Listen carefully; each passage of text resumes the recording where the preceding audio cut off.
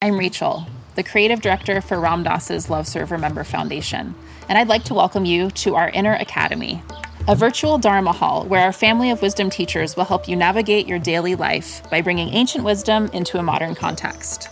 With over 200 hours of audio and video teachings, meditations, and practices from teachers like Ram Dass, Krishnadas, Sharon Salzberg, Jack Kornfield, Roshi Joan Halifax, Joseph Goldstein, and many more, the Inner Academy is your core resource for finding balance, presence, and navigating the ups and downs of your daily life. The Inner Academy has guidance for every step of your journey.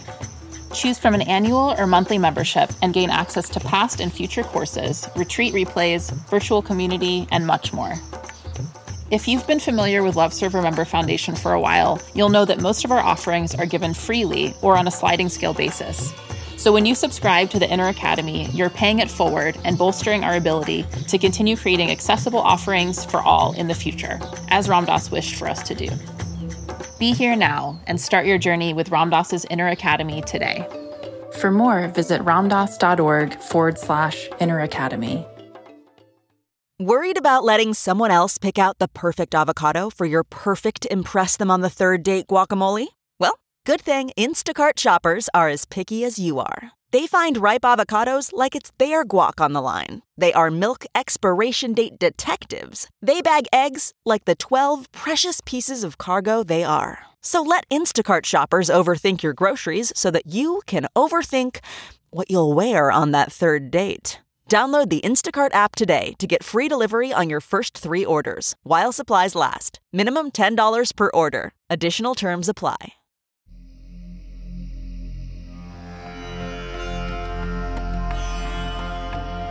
Welcome to the Metta Hour podcast with Sharon Salzberg, where Buddhist wisdom meets everyday life. This podcast is brought to you by the Be Here Now Network. If you're interested in supporting this podcast, visit www.BeHereNowNetwork.com/Sharon. Enjoy listening. Of course, it's a tremendous honor to be sitting up here. And I was reflecting, I was rereading the book last night some, and I was also reflecting on lo, these many years that we've known each other, and how I've so very often had the feeling that Ram Dass was just many steps ahead of me. Like I, for my own practice, like many people, I was really trying to come out of some significant suffering, and I could have chanted all day long that I was practicing for the sake of all sentient beings, but not really, and there was Ram Dass, when we were back here, like working with homeless people, working with people in prison. I thought, wow, look at that. And then working with people who were dying.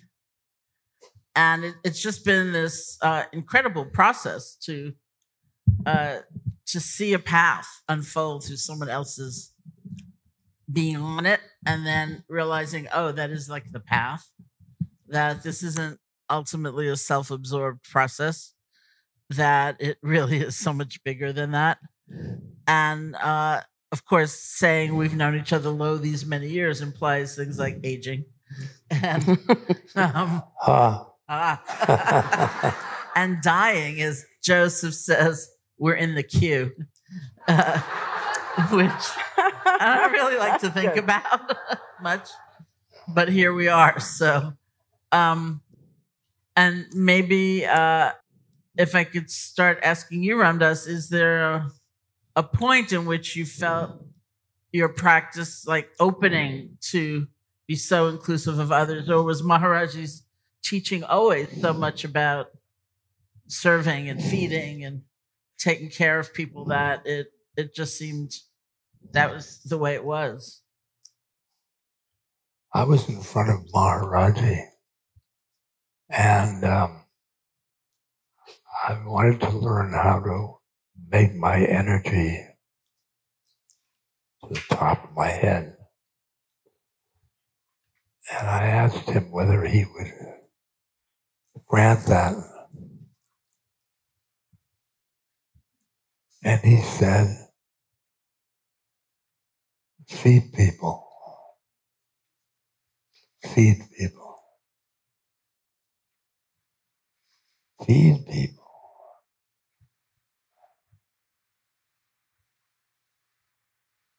What I want to do is learn how to, I'm a yogi. Feed people.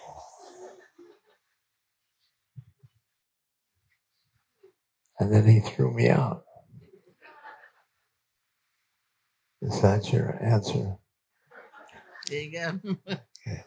Thank you. And Mirabai, I was actually going to ask you pretty much the same question since you and I began practicing together. Unless you've done practice before, I'm not really sure. Never.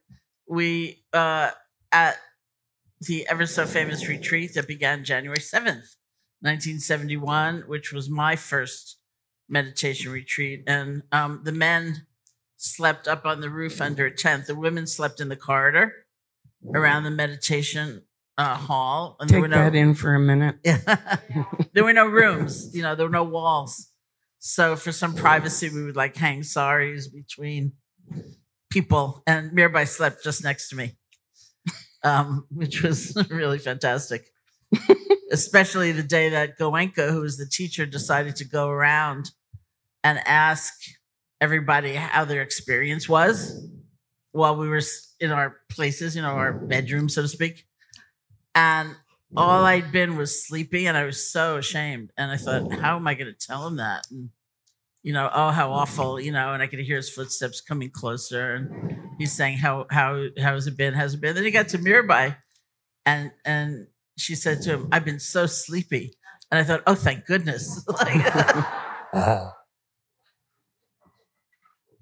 Did you feel, was it when you left on that bus and came to Maharaji that your perspective just opened, or was that always a part of you? It was always a part of me. And when I was growing up, I loved Joan of Arc. So I saved the world after saving France. And, I think because I grew up identifying as an outsider, with just my father left when I was little, and it was I didn't know anybody else didn't have both parents, and I always felt like an outsider, and so I just was naturally drawn to people who were suffering, and both because I understood that suffering of being outside. And also because I discovered pretty soon that suffering is how we learn and how we grow. And people I identified as not suffering, of course, Joseph would remind me that everybody suffers, but that seemed kind of boring and uninteresting. So that led me to, even before India, I was involved in civil rights and anti-war work and so on. Yeah, somehow I had that sense that you appeared as having already incorporated that kind of perspective. Now, are you going to connect that to dying? I am. Because I hope so. Anyway, let's see. I think there's certain kinds of suffering that maybe we're drawn to trying to ease or address, but it can likely remain other, and yet here we are in the queue, so it's perhaps the most challenging of all to be present with. And I know each of you has spent, significant time in many ways being with people who are dying. And then, of course, comes the moment when it's like, oh, it's not that we're in the queue, But before then, I don't know that I've ever talked to a hospice volunteer, for example, who did not say, I get much more than I give. Everybody seems to say that. So I'm very curious about that process to begin with. Yeah. Yeah. When I am going to sit with a dying person,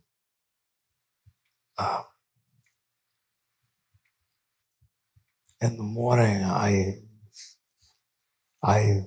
get thrilled because I'm going into a space which is truth. It's truth.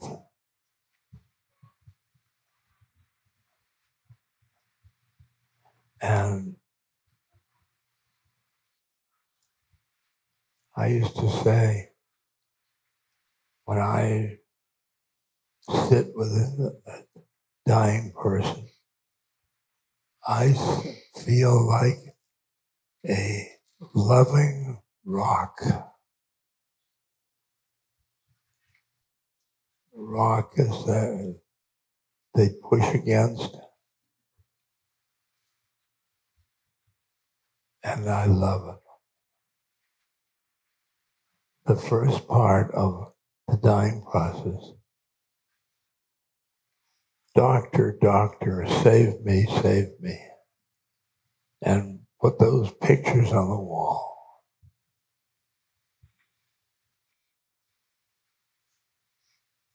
And the second is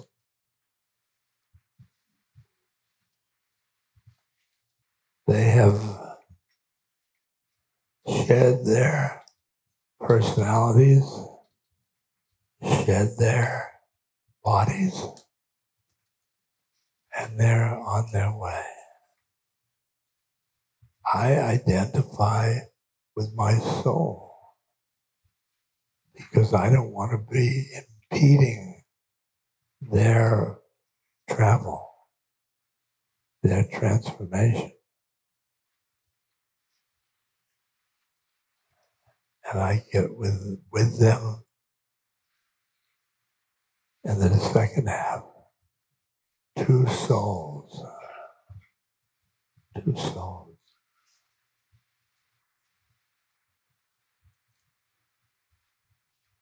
One thing, Ramdas, I'm struck by as you describe that is how that can be wordless. That's something you are doing. You're getting in touch with something. And one of the things we all tend to struggle with is what's the right thing to say.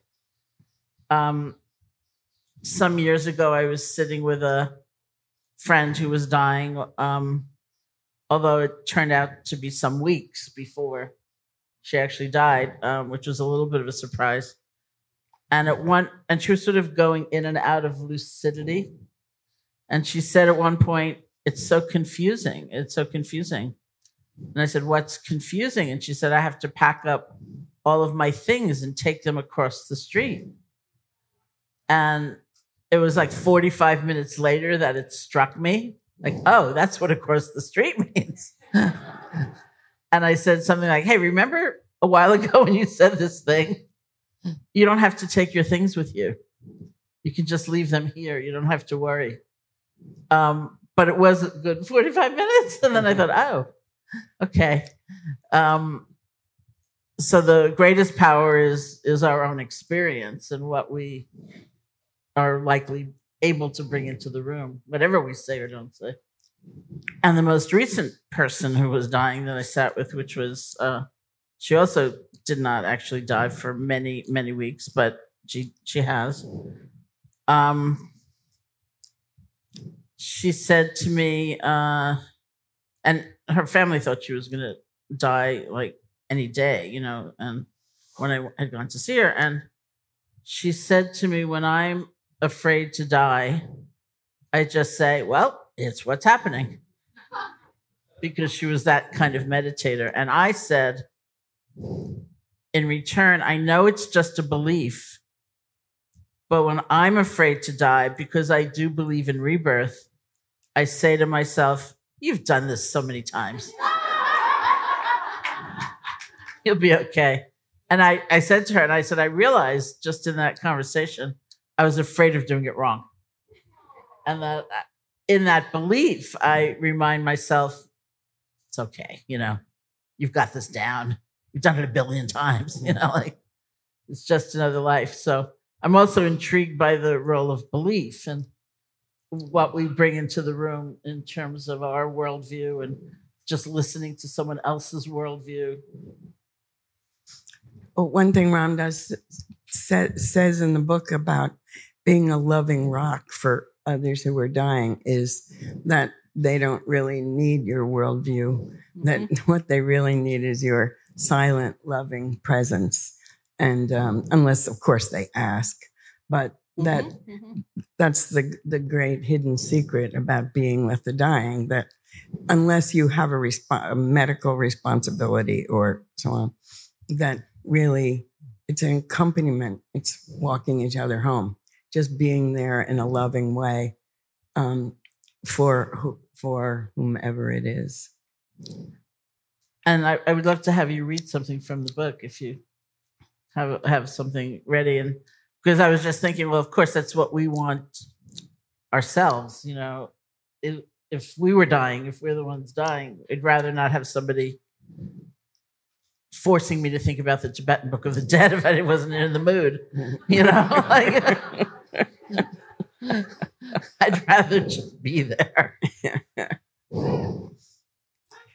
Yeah, well, I'll say a couple of things about the book itself, why we did it. It's really interesting to me when I started getting into it. I went back and read everything Ram Dass had written and said about dying. And, it was all there in Be Here Now, the basic truth of what it is that we are going to go through at the end of our lives.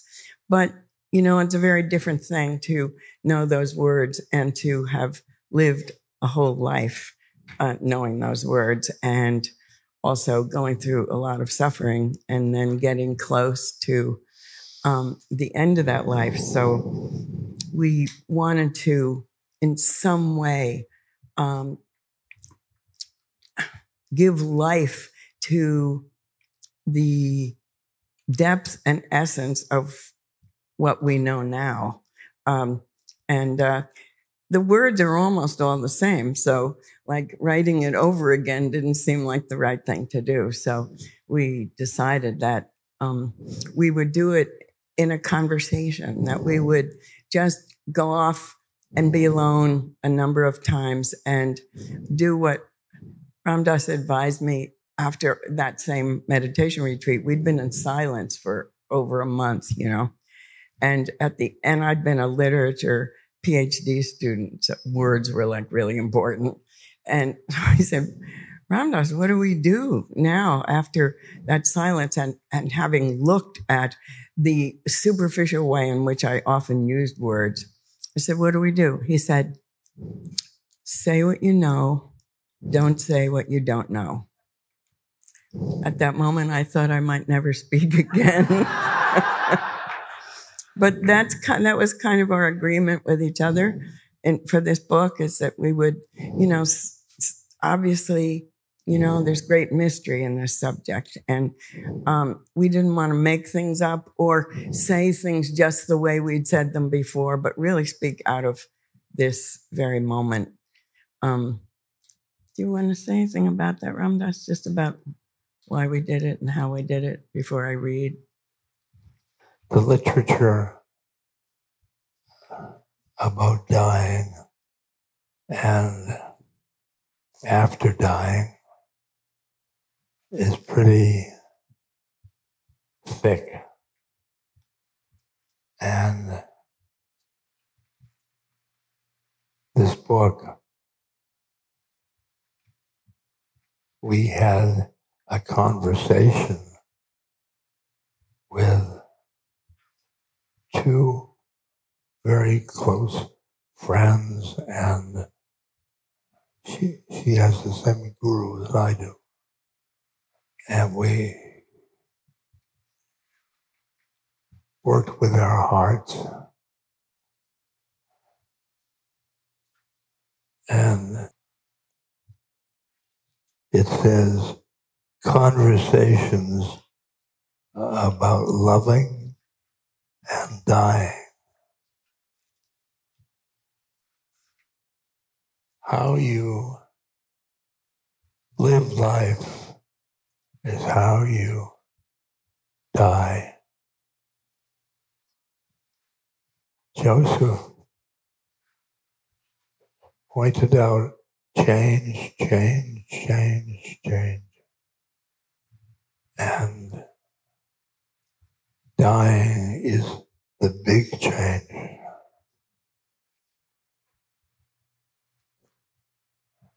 It's important that it's seen at change. It's not the end. Mm-hmm. It's the change. I think, yeah. It's great. I'll read a little bit. So the book is in some ways informal, although it's about a very serious subject. And so I'm sorry you weren't there, Sharon, because your line about I'm not in the mood for the Tibetan Book of the Dead would have been a great line. Well, it's actually a personal fear of mine, I should say, to all my friends who are in the room, in case I predecease you, that I'm going to be lying there unable to protest. And people are going to be saying things very loudly, like, go to the light. I'm thinking, oh, come on. I don't really feel like it, you know. But what to do? Maybe it's all I'll want at the time, so I don't want to, prejudice you. So the first lines in the preface that Ram Dass wrote,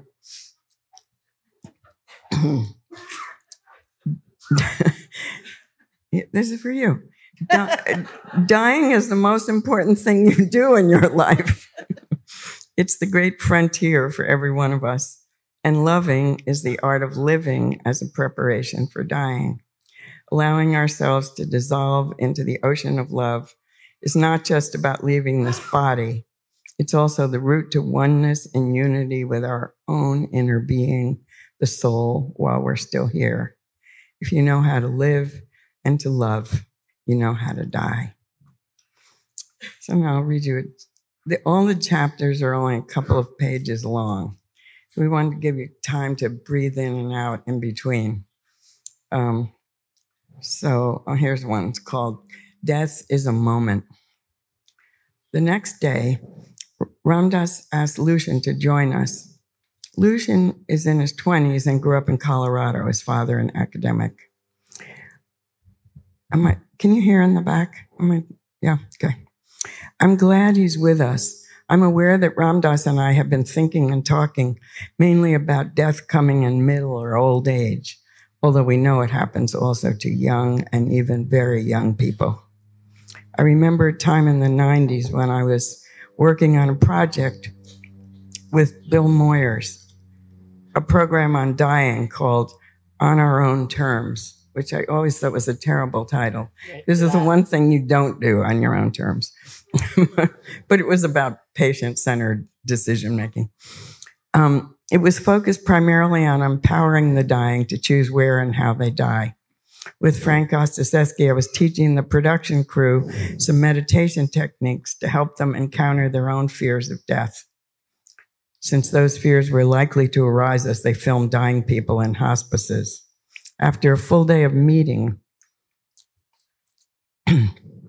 I met my son, Owen, who was then a student at Tisch at NYU Film School in the East Village for dinner. I told him what we were working on, Ram Dass and I, and he didn't seem very interested.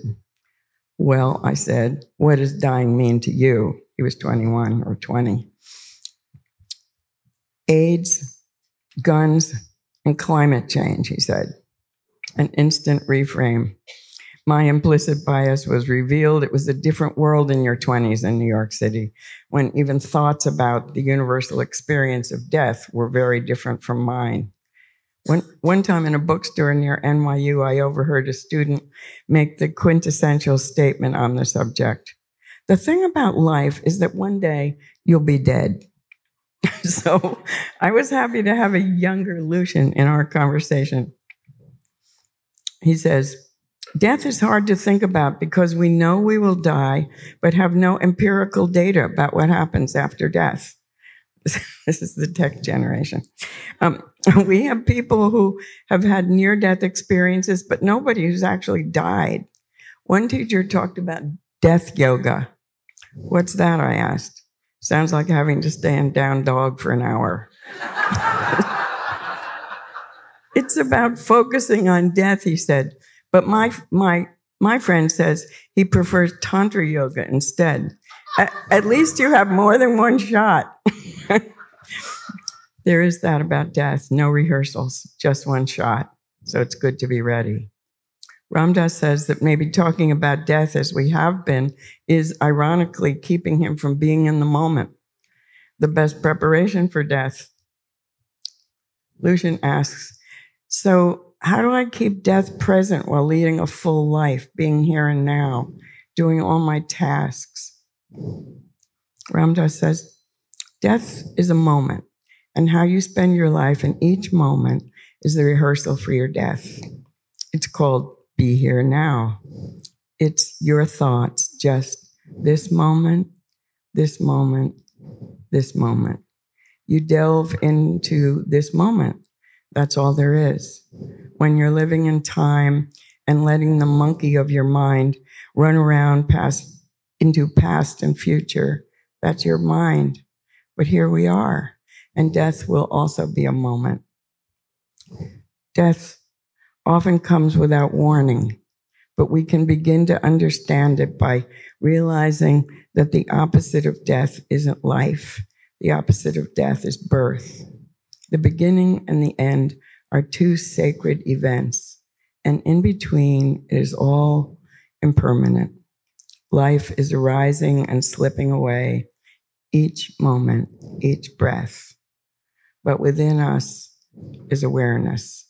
It's unconditioned and eternal. Anagarika Munindra once said to me, says Ram Dass, every breath is the first and the last. Who was Anagarika Munindra, Lucian asks.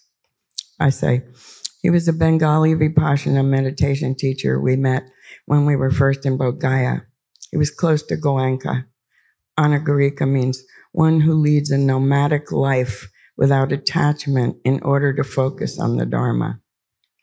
Ram Dass goes on, we can see death as a gift. We don't usually see it this way, but awareness of death changes our lives fundamentally. It helps us know how to live. And as Yogananda said, there's a great paradox in death. It's an experience through which we are meant to learn the lesson that we cannot die.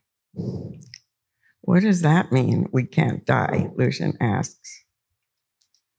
The body you live in and the ego that identifies with it are just like the old family car, Ram Dass answers.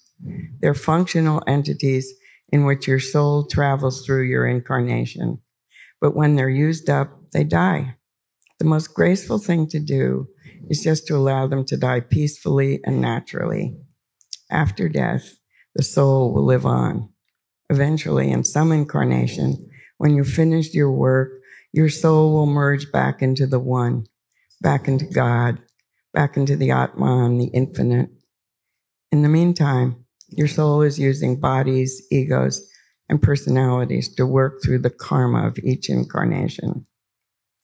Lucian asks, if the soul lives forever, why are we afraid of death? The ego is built on the fear of not surviving, and if that's who you think you are, you're fearful. The ego asks, why not live for the moment? Live for the moment. Eat, drink, and be merry, for tomorrow you will die. But if instead you live in the moment, being here now, discovering the preciousness of life in each moment, then you are living not as an ego, but as a soul outside time.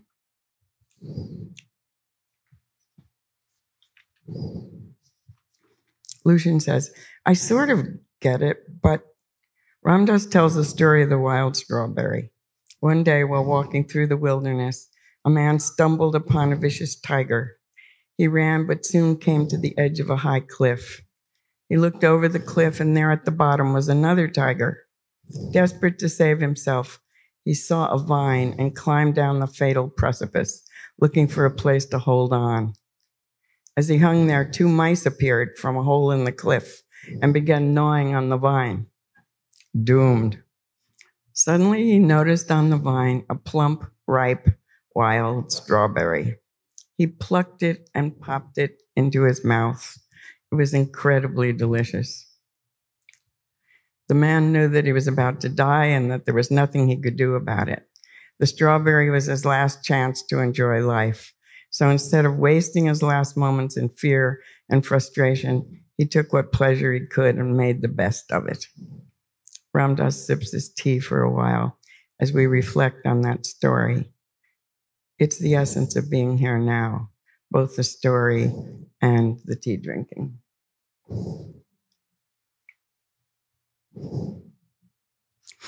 I should read this other short one because I think this is relevant for, I know, a lot of you who have lost, and us who have lost friends. That's the wrong phrase, losing friends who have died.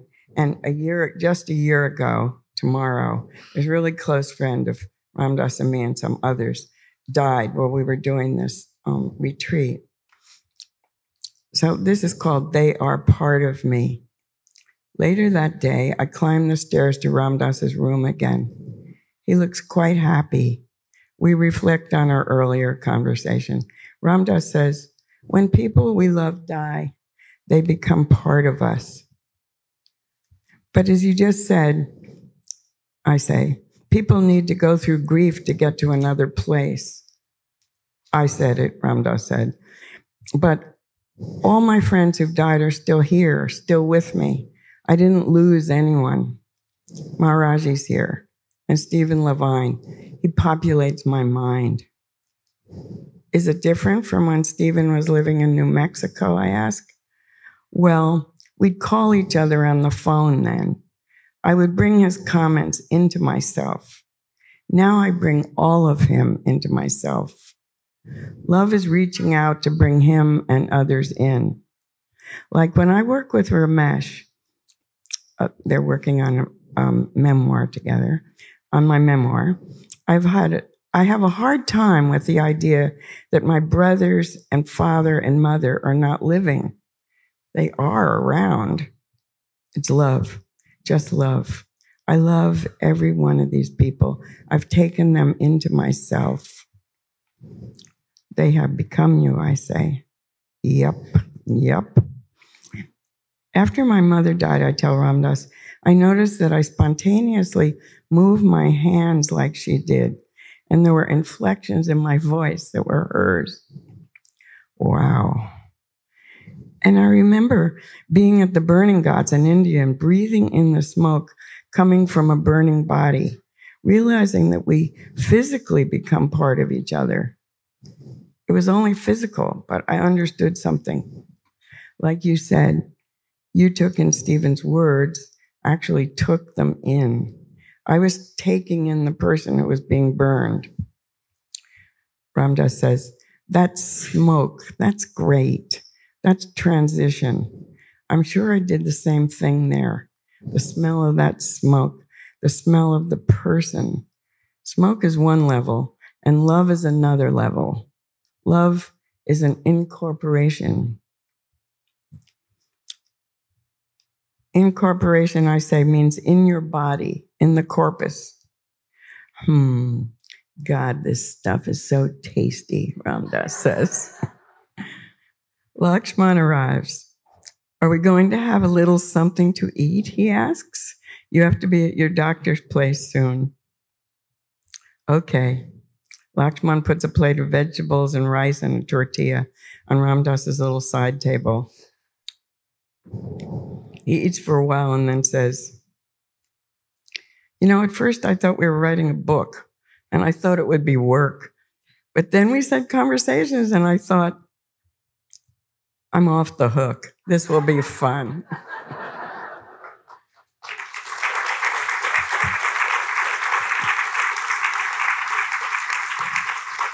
Do you have anything you'd like to add? Okay. One of the things that struck me, it's so beautiful, and thank you both for creating this. And one of the things that struck me is how limited my worldview was when I said I've done this before. I've died many times, because if you just think about in a lifetime how much we have to let go of, and we're just continually either struggling and holding on, or relinquishing and letting go and letting go and letting go. And that, of course, is when you say be here now is it. I love the notion of the first book kind of saying it, but in a different way, because it's like the element of the truth is also the truth, and it takes in all of it. So that was one of the things, and then I also thought, because I have the same response to the title of Bill Moyer's wonderful series, which did so much. And one of the things I find incredibly mysterious about death is that it's out of our control, clearly, because if somebody gave us a choice, many of us would say, no, thank you, And yet, over and over again, you hear these stories. Well, they didn't die till their son got there from around the world, or till their daughter graduated from college, or till their child left the room, which many times the child, an adult, is very upset about. That I was there and I was there and I was there, and it was only when I left that they died. And somebody was once asked that and said, as I was sitting there, well, maybe that's what they were waiting for, because it was too hard with you there. You'd be too upset, or something like that. Like, what a strange thing. What is that in us that knows or paces or has a rhythm all of itself? Mhm. I don't know. It's like so strange.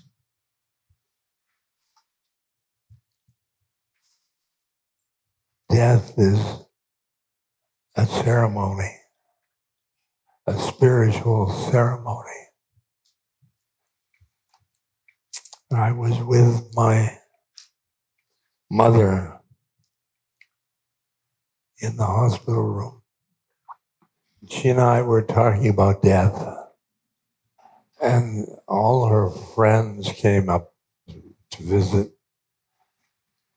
and all the doctors and nurses came up, and each of them, they come out of the room, boy, she's dying. And then when they came into the room, Gertrude, you were looking wonderful. And I thought, here is an important ceremony in which there was lies. And I said to her, Mother, you're dying. She said, I think you're right. You're right. She and I had that conversation, a far out conversation for me and her. She was taking things for her pain, and I had just come back from a music festival, and so I was stoned. And she and I really together were talking about it.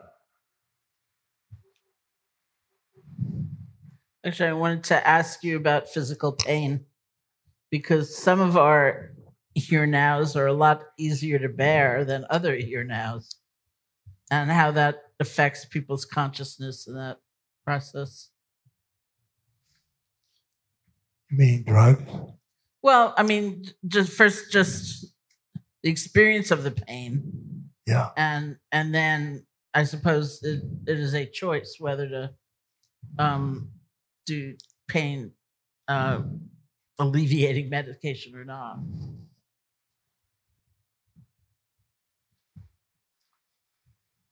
Spiritually, use as little pain medicine.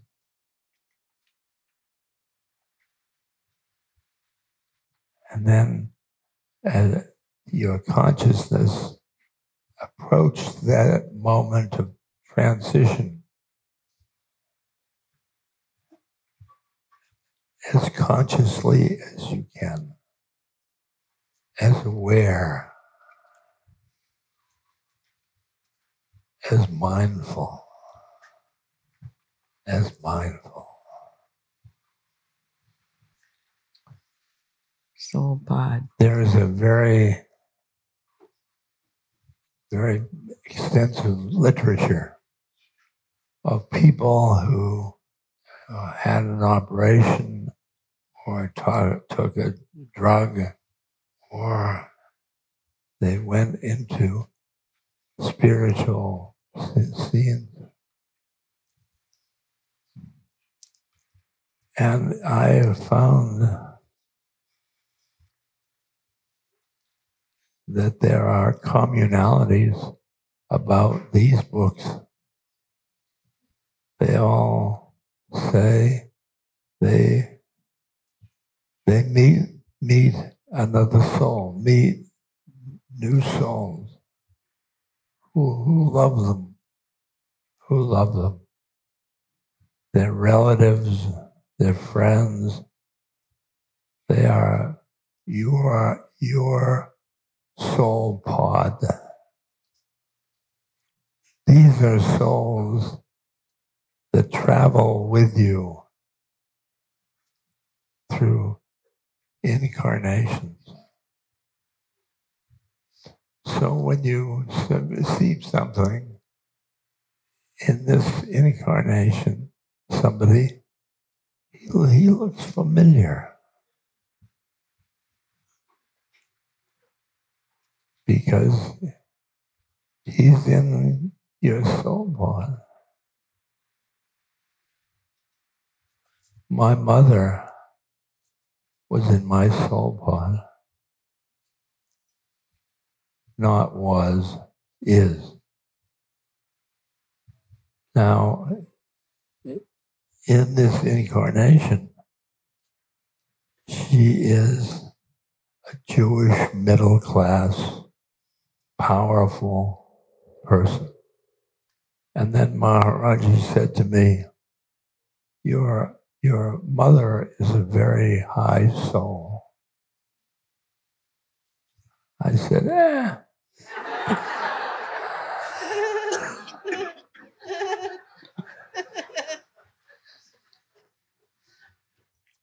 In the Ramayana, the holy book, Ram is having a fight with Ravana, he's the devil. And the footnote says, Ravana, in his previous birth, a very holy man, you are all playing a part. You've been from up there in soul land. You realize that your ego is playing a part.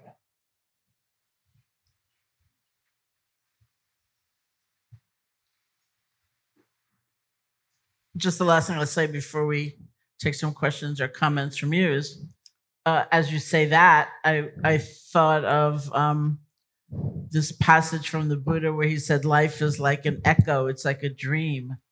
It's like a rainbow. It's like a flash of lightning in a summer sky. We're all just kind of playing a part in this translucent and yet present dream. Here we are. I have a question. So I I've always felt that the most optimum way to die would be. You have to hold a little closer. Most optimum way to die would be to be conscious, dying conscious, old preferably. And I love the book. Thank you very much. Great blessing. So what happens if you die in an accident? You don't have a chance to be conscious and present. And in that moment, which is like an optimum moment to awaken as much as possible. I know part of it is to live your life as if you're going to die in the next breath, but really, I have questions about that. Thank you.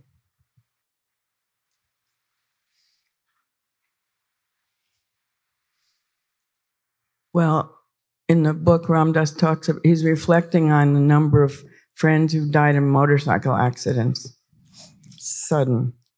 And I mean, the basic teaching is death comes without warning. Start now and to get ready, because we never know. And when I asked him if he ever thought he was going to die suddenly, and you said, yes, once when I was flying my plane. And I said, well, were you ready? Because I think we had just talked about Gandhi being ready and saying Ram and going. I said, were you ready like Gandhi? He said, no, I was feeling guilty about getting everybody else involved in the plane crash. But the main, I think the main teaching is start now. Now. Just now.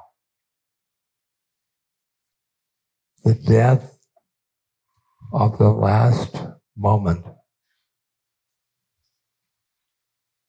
And now there's a new moment. You just experienced death. Just now.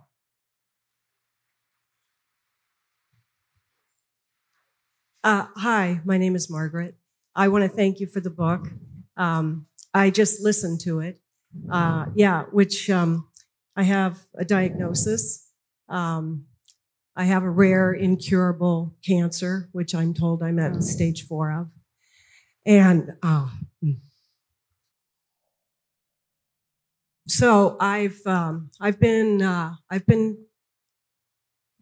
told by a lot of people, not a lot, by some people, not to buy into the statistics, not to buy into the diagnosis.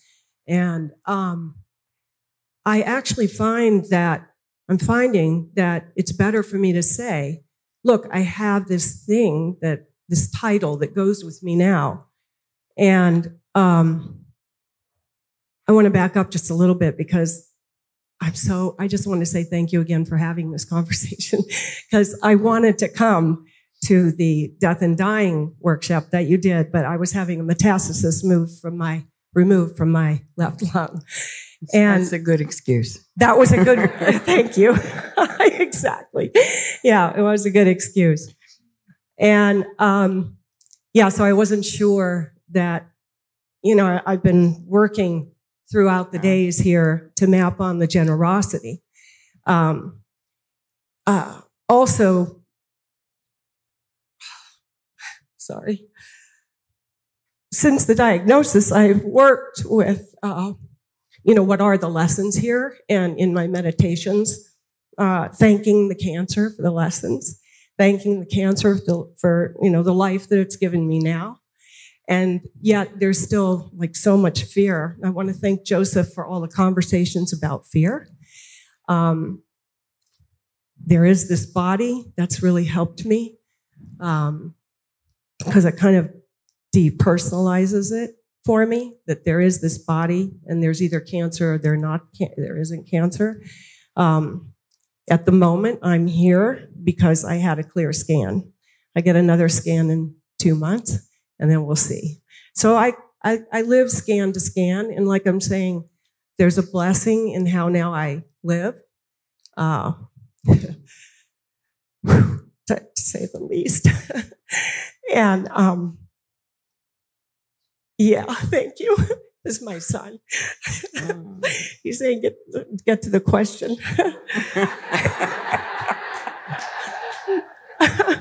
It's like, I'm not sure what the question is. I just want you to, I would like you to say what you can about, where I'm at with this kind of life, where I don't know. I don't want to buy into the statistics, but I don't want to ignore them. I find that the diagnosis is empowering in a way. And anyway, so yeah, I'm not really sure what the question is. I just would like you to speak to living this way. I could talk forever about it, but I'd like to hear what you have to say. Thank you. You're sad because your mind is in the past or in the future, because all you have is this body and the cancer. This moment. And then this moment. And then this moment.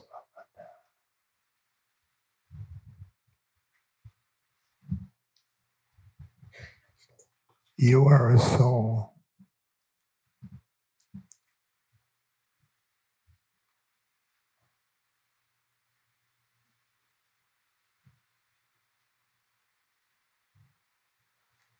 Souls don't die.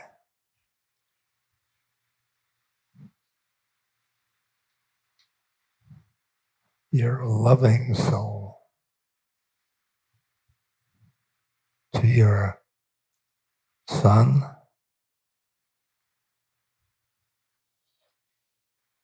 the love between you as a soul and the people you love are souls. That's not affected by your condition.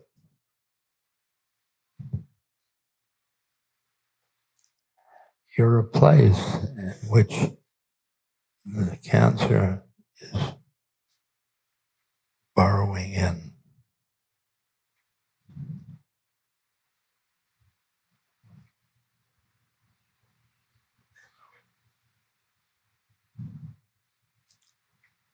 Poor cancer.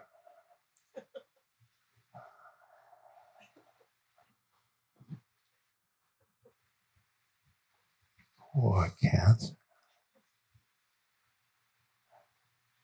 Now, even that smile in your face, the smile in my face, is a method. It's a method. Just smile.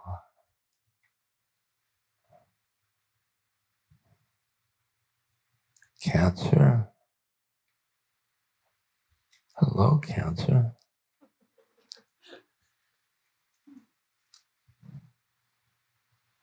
But the long faces in this culture, cancer.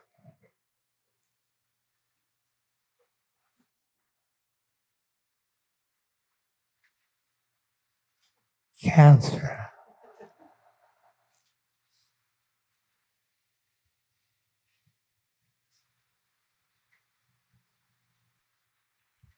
What could happen from that cancer is death. And I promise you that you will survive surprised at death, that you will experience love and feel love towards your loved ones. And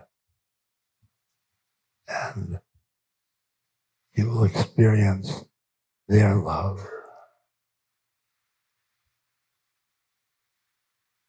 It's a spiritual matter.